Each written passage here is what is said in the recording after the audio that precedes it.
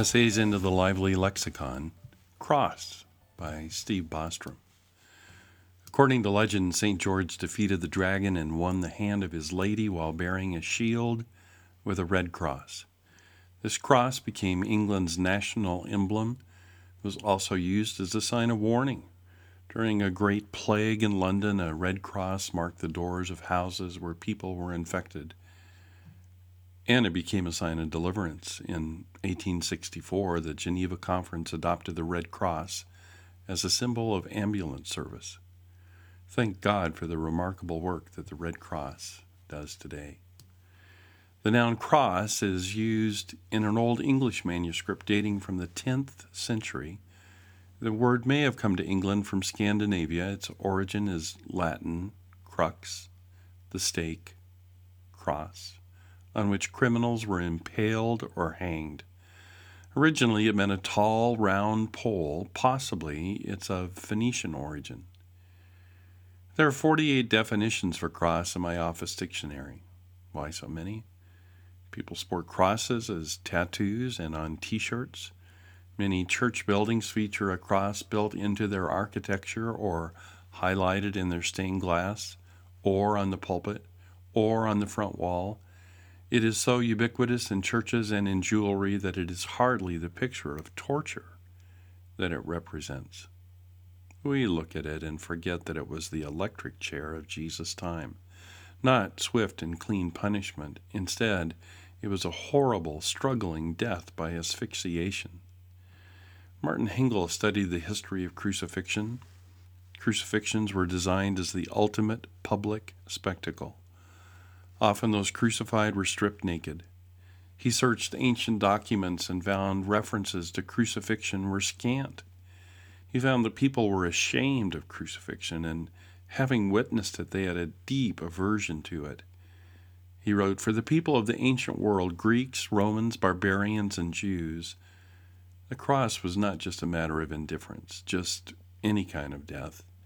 It was an utterly offensive affair, obscene in the original sense of the word.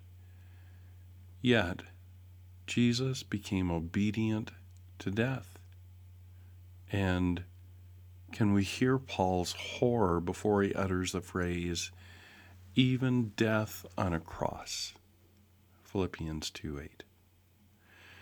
The cross of Jesus was foolishness to the mighty Romans. Archaeologists who excavated the Palatine Hill in Rome discovered a drawing that dates from the 3rd century. It depicts a boy standing in the attitude of worship with one hand upraised.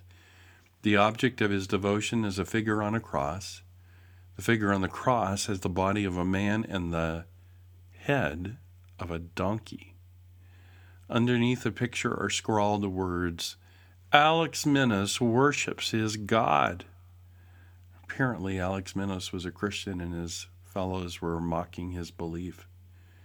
And chief among his belief that made this boy's faith so silly was this notion that he should worship someone who died on a cross. The cross is an offense, a stumbling block. As Galatians 5:11 says, a scandalon. What was it like for Jesus, the Word of God, to say that shameful word, cross? In Greek, it's stauros, an upright stake or post. Stauros is mentioned 28 times in the New Testament. Of the 17 times it's used in the Gospels, Jesus speaks it only 6 times. When he does speak this word, it's not his cross, but the cross of those who follow him that he talks about. For example, Matthew 10:38, "Anyone who does not take his cross and follow me is not worthy of me."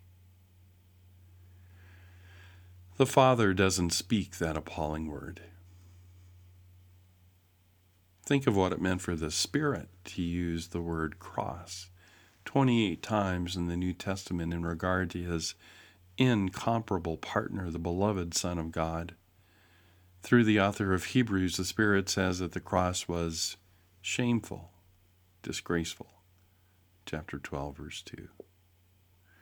And what was it like for Jesus to use the term stauroo, to crucify or crucifixion? He doesn't use staroo much either. Of the 44 times this word is used in the New Testament, Jesus can only bring himself to use it 3 times, twice in regard to himself and once of his followers. Only Matthew records it. Imagine what it meant for the Logos even to speak this word about himself. But Jesus is God, and God is faithful. Jesus spoke this word of his own crucifixion, and he did what it demanded out of love for God and love for us. Think anew of what the Almighty will do to befriend you. As that stirs our heart of hearts, we remember that it was at his cross that Jesus double-crossed Satan. Satan's aim in putting Jesus to death in this shameful way was to disgrace him.